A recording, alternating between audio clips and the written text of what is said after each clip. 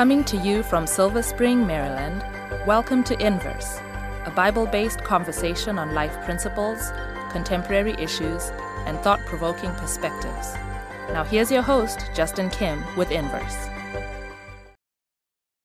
Hey guys, my name's Justin, and I want to welcome you to Inverse. And in the studio, we have Israel and Sikhu and Sebastien. Aloha. And you guys, and apparently Sebastien just got back from Hawaii, so we want to say aloha to you too. We missed Sebastien in our last quarter, and you're with us this quarter, and we are studying a new book of the Bible. Not newly written, but a new book that we haven't studied yet. Wanted to ask you, what's your favorite book of the Bible? Just going around, I'm curious. Israel? I think my favorite has been the book of John. John. Okay, classic. Yeah. Everyone likes Gospel John. of All right, John. Yeah. My favorite is Genesis. Genesis. Mm-hmm. All Book right. of beginnings. It explains Okay. why we are where we are. Cool. You can't choose Genesis and John. What's your favorite? I know, Genesis was going to be my answer. So I guess outside of Genesis, then I would say John. I love the book of Revelation. Revelation. Yes. Yeah. I like the idea of symbols and, having like multiple contexts of understanding. So Cool. It's like the limited, but then the spiritual. So Yeah. I enjoy that. Yeah. My favorite is probably Nehemiah. I just like Nehemiah, the logistical, and then getting stuff fixed and all that stuff. We want to encourage you to go to inversebible.org, and you can look at our past Bible study guides, and you can go to hopetv.org/inverse. That's the right one. And you can look at our past quarters that we've looked at the book of Revelation, and then we looked at parts of Genesis. We will get to the book of John, but in this quarter, we are in the book of Leviticus. So if you have your Bibles, take your Bibles out. We're going to go to Leviticus. And in this quarter, we're kind of looking at, or this lesson, we're looking at an overview of all of Leviticus. First knee-jerk reaction when you heard Leviticus is what? Sikhu, you're grimacing. Yeah. You think Leviticus gory? Gory. Yeah. Okay. Oh, wow. Blood. Yeah. Okay. Israel? Yeah, sacrifices. Yeah. Laws, rules. Yeah. I think one of the harder books to read, right, if you're kind of doing the Bible in a year thing or reading through the Bible, like Leviticus is one of those books you're Where kind you of get like, stuck. oh. Yeah. You totally slow down. Yeah, 100%. You're like 10 chapters a day, and then you come to Leviticus, you're like maybe two. Yeah. Two You're today. like flying through Genesis and Exodus and Leviticus is like, oh man, this is like, 4 verses long. Or like Exactly. You feel like you're reading the like articles of the Constitution or something. Yeah. It's just like, But this lesson is entitled Jesus. So in the midst of all this, the whole point is Jesus. And so we want to start off with a word of prayer, and then we'll get into a Bible text and start talking about little the elements of Jesus. So Sebastien, can you pray for us? Yes, let's pray. Father in heaven, there are fewer things that we could be doing that would grant us even greater inspiration and significance than to meditate on the life of Christ through your word. We pray that as we begin this new quarter, studying through the book of Leviticus, that you may open our eyes, that we may behold wondrous things about our Savior. May we understand your heart better, and may this make us better people. And Father, most of all, grant us your Spirit and bless us with understanding as we study today. In Jesus' name. Amen. Amen. We're going to go to Isaiah chapter 1, verse 11. We've been talking about Leviticus, but Isaiah 1:11 is a great starting verse. So Sikhu, if you don't mind reading verse 11 for us. Sure. To what purpose is the multitude of your sacrifices to me, says the Lord? I have had enough of burnt offerings of rams and the fat of fed cattle.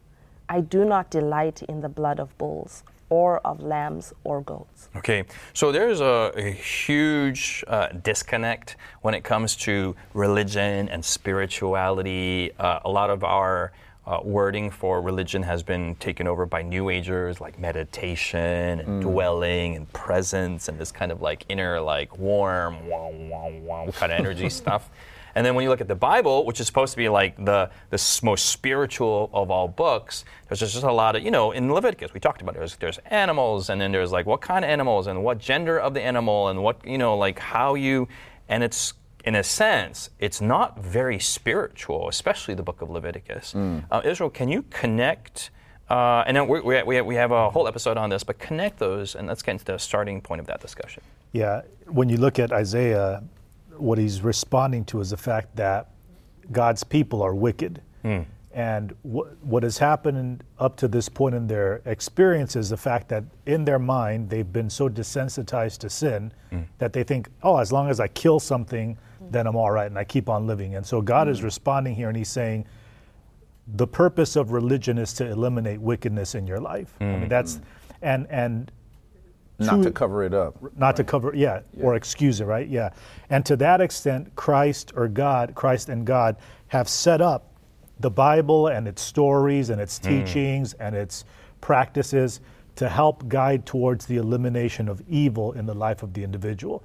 And within this context, you have Jesus in the New Testament, but you don't just find him in the New Testament, you find him throughout the entirety of Scripture from Genesis to Revelation. Amen.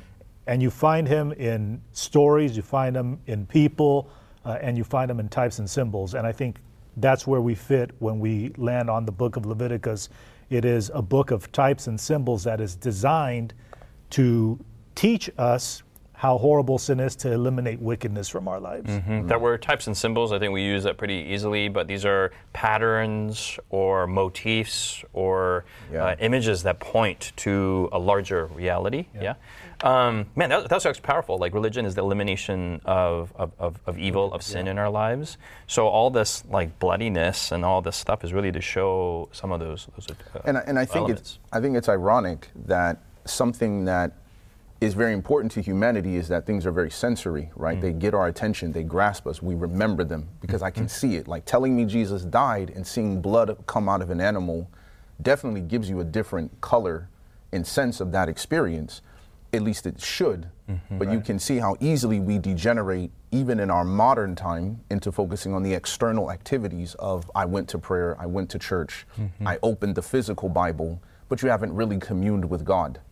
And you're missing the significance behind what you're engaging in. And so I think that's why reading Leviticus, Isaiah chapter 1, verse 11 is really an indictment on any Christian who focuses on the formality of religion while losing the spirit that is behind it. And we can do that not just with the blood of bulls and goats, but we can do that even in modern activities of religion. Christmas time, we're engaging. Easter, just the formality of the tradition itself. Or even the reading of Scripture, prayer. I mean, everything that happens even in the day-to-day life. I'm also thinking, if we broaden out, like other religions out there, they all have to interact with evil on a certain way. I'm thinking of like Buddhism that says there really is no evil. So it's almost like New Ageism is also very attractive because you don't have to deal with the bloodiness or the evil or the grossness it's all good. It's all very ethereal and and it's just flowing robes and like I don't know what else but it's just all very like beautiful and positive. And like I think in our contemporary context, people yearn for that. But the Bible is very real. Hey, there's some junk that we got to deal with, and you got to come to that encounter point. There's other religions that are more formal and that are just more into the exercise of things. And some people, as Braxton, as you said, like they can take the formality of the Bible and they say, hey, that's religion, right? Yep. So people have misinterpreted that. Sikhu, how have people, like with the whole sacrifice thing, they see God's character in a different light? Why? How? How do we get out of that? Oh, wow. Heavy. Drop that on you. Solve the questions. Solve the problem that we've had for the last 5,000 years. The challenge that's presented in Isaiah chapter 1 is that God has put in place a way to understand how wickedness is, right? And how terrible sin is, that it leads to the death of an innocent creature. As far as concerns the sin that you committed, and now some innocent creature has to die because of that. And it's supposed to evoke something in you. And the sad part, and I almost hear God lamenting as he says these words, like, do you really think that I'm the kind of being who is happy to see creatures dying? Like, this is what you think of me, that you think I delight in this. And it's like, I don't like this, So that the system that God has put in place that is supposed to teach us how terrible sin is and draw our minds to our need of a Savior, our need of God, becomes so corrupted that we think that it is a picture of how gory God is. Yeah. You know, and God is saying that that's not the purpose of the. I don't delight in sacrifice. I don't like the evil. I don't like the wicked. I don't like the gory, but it's necessary because it's supposed to bring you to a different place in our relationship. Yeah. And paganism, like the gods that they in their own system, they like the gory. Right. They need the gory. Yes. It's right. essential. They're pleased by the gory. There's some kind of salvation met when they get that. And I think to even round that idea out is there's a wrath component, right? Like you've angered the gods. So now, you know what? Here's your punishment. You have to give the virgin, you have to give the child, you have to sacrifice this to appease this God. You must lose. And this is so counter to the God of the Bible, which is when he uses the word lamb at the end of verse 11, or of, do I delight in the blood of bulls or of lambs and goats? And you think of Jesus in John 1:29, behold the Lamb of God, right? That God is the one who loses to reconcile us. Right? So you have these other pagan religions that are like, you must lose something valuable to you so that I'm no longer angry. But God says, I'm going to lose what is most precious to me because you disappointed me, because you broke my law. And imagine how you could go through such a beautiful parable, if you will, to illustrate this point, and yet you've actually reversed it and made it seem as if God is this bloodthirsty being who's like, more blood. And it's like, do you understand? I'm losing. Right. This isn't you losing. It's actually like flipped around, right? It's like that human beings are the bloodthirsty ones. It's human beings through their actions have caused death. Human beings are the ones that are yearning. Like all the actions that we do cause this like miss, right? Yes. And then God is trying to solve that, and pointing to the death of an innocent one, of Jesus, to solve that. But we take that and we just kind of put it upstairs and be like, it's going from down up rather than from top down. I think what's happening in life is one of two things. Either we are becoming more like to the image of God, or we are making God into our image. And by the time we hit Isaiah, the people there have made God into their own image. And I think it's what you were saying earlier, Sebastien. Like God gives us beautiful illustrations from the very beginning, from the time that Adam and Eve first fell. Yep. I mean, you have the gravity of sin, their separation from God. Adam and Eve are, hiding from him. God is searching for them. Yes. All of these different things. And it's beautiful to them. And for us looking back, that God was the one that was initiating the salvation process in the life of Adam and Eve. Now, obviously, they sewed fig leaves together. That was not enough to cover their nakedness, because they said we're naked, even though they had fig leaves. And so God gives them a robe, right, or a coat of animal skins, right? Now, what happens is that over time, if we do not become more like God, then we actually make God more like us, right? We think like, okay, we're comfortable. And to me, this is actually the crazy thing, is that they're comfortable with God being a God that is horrible, that is demanding these sacrifices and blood. The crazy thing is that they're comfortable in that. And at the same time, the crazy thing is that I know that in my mind, the mind of a human being, when you go deep, deep, deep down inside that thing, it is evil. If we had power, or if we could get away with stuff, the stuff that we would do, we attribute all of that to God, and we get mad at him. We blame him for who we've created him to be in our own mind, and at the same time, we love him for it, right? And so I think this is why, and it's a very complicated situation, this is why the only solution to life is for us to become more like God. That's the only solution. And imagine the challenge of what you're saying, right, is that why are we comfortable with God being that way? Because when God is doing righteousness and love and grace, that's a contrast to who we are. So in building off of your point of, I need to become more like God, I have to first have the correct picture of what that image is. Otherwise, I think I'm already doing that. I'm bringing the blood of bulls and goats. I am growing into the image of God. But you have to first correct that to say God is a contrast to you. And it is his holiness, which is rife throughout the book of Leviticus, that he is other than, he is exalted, he is pure, he is distinct from you. And it is that contrast that brings the awareness of your own condition. And so the becoming into the image of God, dealing with that correction, but also receiving that feedback to say, man, I'm not like God. I'm not as generous as God. I'm not as kind as God. I'm not as patient as God. But if I make him more like myself, that's why I'm comfortable with that terrible image, because I'm terrible. Mm-hmm. And there's nothing propelling me to change. Mm-hmm. To your question about, the solution, that was a very huge question, but the thing that stands out in my mind is these sacrifices were pointing to something. They were supposed to be pointing to Christ. And when Jesus came, he is the express image of God, right? Yes. He is the persona, he is God, right? And he is the expression of all of who God is, and his heart, it's God, God's heart in flesh, and you get to see him. With the types, or with the things that point to Jesus, we can get bogged down by the thing that is pointing to Jesus. Religion is supposed to be an avenue to bring us to Jesus, who is the one who removes our sin. Amen. But we can get bogged down in the religion. We can get bogged down in the things that are supposed to point us to Jesus. But when we look at Jesus, if we could just look at Jesus, I think we would be okay.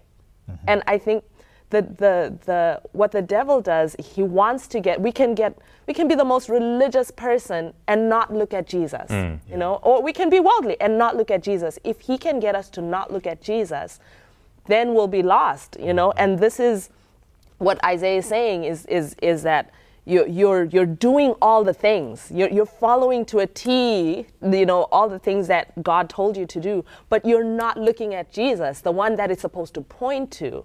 And if maybe that's where the answer is like to actually not get bogged down in the types and a good place to start, because we're going to talk about we're going to get into a lot of those things. I do want to, and we'll get. I don't want to dump it. We're going to get to Jesus and because he's like the fulfillment. But there's some and I can broaden it to y'all, but like who get bogged down with those. And I would say, maybe not to be too flippant, but we are living in a vegan popular culture with animal rights. Hey, and somebody may be reading this for the first time, you're like, but why does God want all these animals to die? Like, okay, to show death, okay, but that's just a lot of animals. Like, where's the value of life in animals in all this? Is that a fair question to ask? I mean, that's a more of a presupposition question than before getting into it. Yeah. Israel, you're a lover of animals. Why? How do you resolve that in your mind? Yeah, no, I think so. We own chickens. I'm a chicken owner. Okay. And they're going to talk about chickens. Yeah, you set me up. Yeah, Justin set me up. So it's funny because now when people come to my house and they joke about chickens, like, oh, I'm going to eat that chicken, or let's, it gets me upset because I'm like, dude, these chickens are not. We don't even have the chickens for eggs. Like, the chickens eat better than us. We give them like steel cut oats and all these kinds of things, right? So, and they have a better house. Like in a tornado, we go into the chicken coop. I mean, it's right. So, and so, we love these animals. Yeah. Now, what's crazy to me is there was this, not too long ago, unfortunately, a hawk came and disrupted the flock, tried to eat one of the chickens. And I have my favorite of all chickens was the little rooster, and funny guy. He's got issues in life, he attacks me. I mean, the guy is proud, he's a little guy, but he walks like he's big, all these different issues. But he died for the sake of the flock. Like the hawk came, got the hen, which is bigger than him, and he went and attacked defended the hens. And then ultimately he died. He died, yeah. Oh, yeah. Now, to me, when I went and I found him and I had to give him an honorable burial. Proper burial. Right? Yeah. You know? I love it. Yeah, it was heart-wrenching. I genuinely felt sad, even though chickens don't have like a huge lifespan. And, Right. You know, I don't know the names of the hens. My wife does, but I don't. So, what the opposite has actually happened. I think when I see the loss of life in the chicken, the profound impact that it has on me, not just with my chickens, but now with really animals on the road or the deer. Life. Yeah, with life in and of itself. When you realize the significance of the price that your sin cost, and you have to yourself not just witness the death of an animal that you love, because it's not like they went and they picked up some animal from the side of the road and killed it. Right. This is best of the best. It was born in their flock. They had to feed it. They had to. It was pure and perfect. They had to maintain it, in that form. And at the end, they were preparing it from the very, very beginning to kill it, and as an offering for something that they did. And so I think that we live in a society today where we actually value animal life even more than human life, which that in itself is kind of mind-blowing. For sure. But the purpose of the sacrifice was to teach us sin is horrible, and this is a result of it. Actually, it didn't cost the life of your chicken or the life of your lamb or the life of your bull. It cost the life of the Son of God who gave you life, right? And that's how horrible it is. So I think... And how crazy is that, right? Like as a vegan, right, or a person, supporting animal rights, is that we have greater outrage about the sacrifice of animals than the sacrifice of God's Son. Yeah. So it's like your mistake, your evil, while you may condemn and criticize one evil or one problem, and you're trying to point out a fault, like what's with all these animals, easily the sacrifice itself is saying, well, what's with all those things in your life? What's with all the evil, the selfishness, the neglect of your children? You can be for animal rights, and yet you're not being the father you need to be. Yeah. There's an irony and hypocrisy in that. I would also say, back to Isaiah 1:11, and combining your guys' comments, that these guys, I think, maybe in Genesis, that they were pastoral, right? They were on flocks, and they knew their animals, and they had their chickens, and Right. But by Isaiah's time, this had become a cold business. Right, and so they're just lining up. And in Jesus' time, like they had, selling in the temple. Sell your thing, and this isn't precious life. This is just an empty means, and just for your religious expression. The other cheapening of that. The other thing that I failed to mention is the fact that we blame God for this. God doesn't value the animal's life, but actually it's the person killing it that because no one is forcing us to sin. You know what I'm saying? Yeah. So it shows That's a what great happens. What happens in the mind of a human being, that we think to ourselves, my sin is greater than the life of the animal. I can commit adultery, and you know what? I'll just come, kill this animal, sacrifice it, I'm done. Next sin, kill this animal. And so we actually don't value the life. It's not something that we should pin on God, but pin on the human experience. That flippancy is where we have to just is a huge danger in that. Let's transition to Jesus here. So in Leviticus, I mean there are churches, small groups, entire congregations that have been raised from studying the book of Leviticus. So this isn't some side weird, sheep recipe book. Right. This is a foundation for seeing not the flippancy of life, but really the value of Jesus. We're going to get into it from week to week, but just give everyone a tease here, and from what you guys can just remember off the top of your head, what are some things that you see in Leviticus that point directly to Jesus? I mean, the first thing, the sacrifices. Yeah.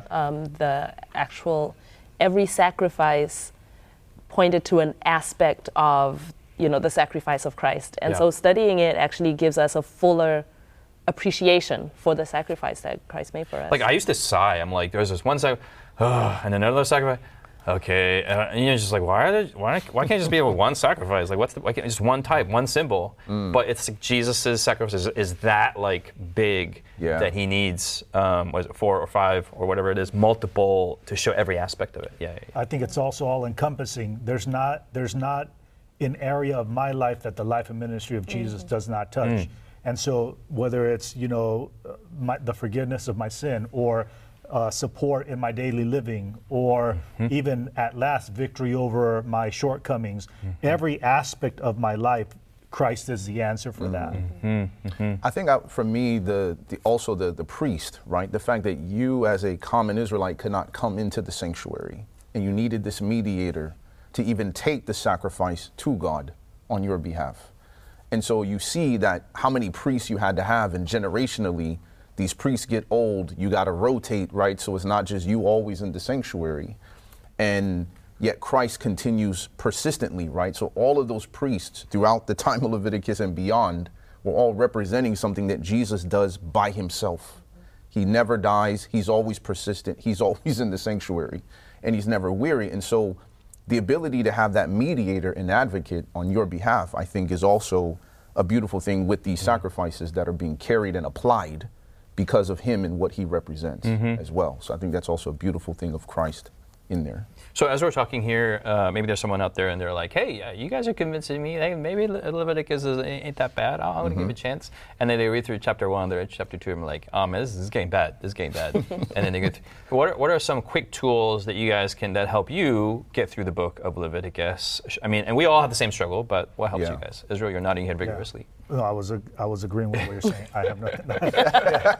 Well, for me, where I've come to the point in my Christian experience is I always try to ask myself the question, where is Christ in this? And what does that teach me about my life right now? You know, what I'm going through in life right now. How does this picture of Jesus, or this illustration that is supposed to point to Christ, what does this teach me about the character of Christ and what he can do for me in my current So not just for Leviticus, but really every text, but specifically for Leviticus, it helps. Yeah, because the whole point of Leviticus is to point to Christ.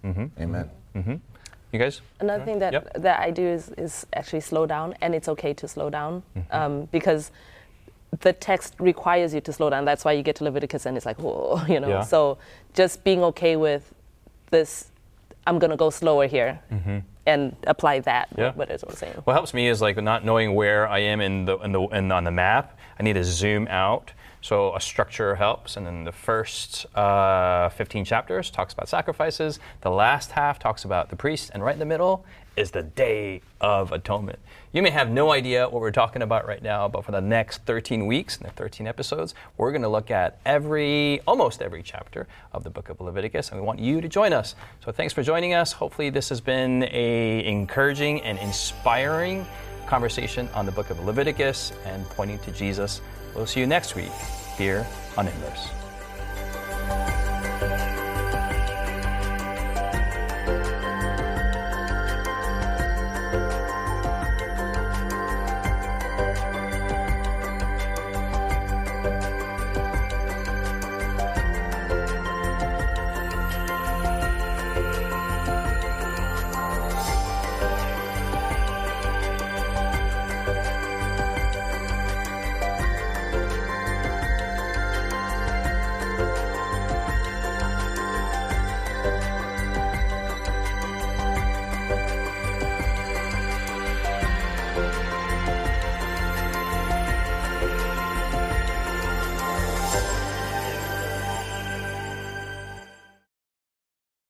You've been listening to Inverse, a Bible-based conversation with Callie Williams, Israel Ramos, Jonathan Walter, Sebastien Braxton, Sikhu Daco, and your host, Justin Kim.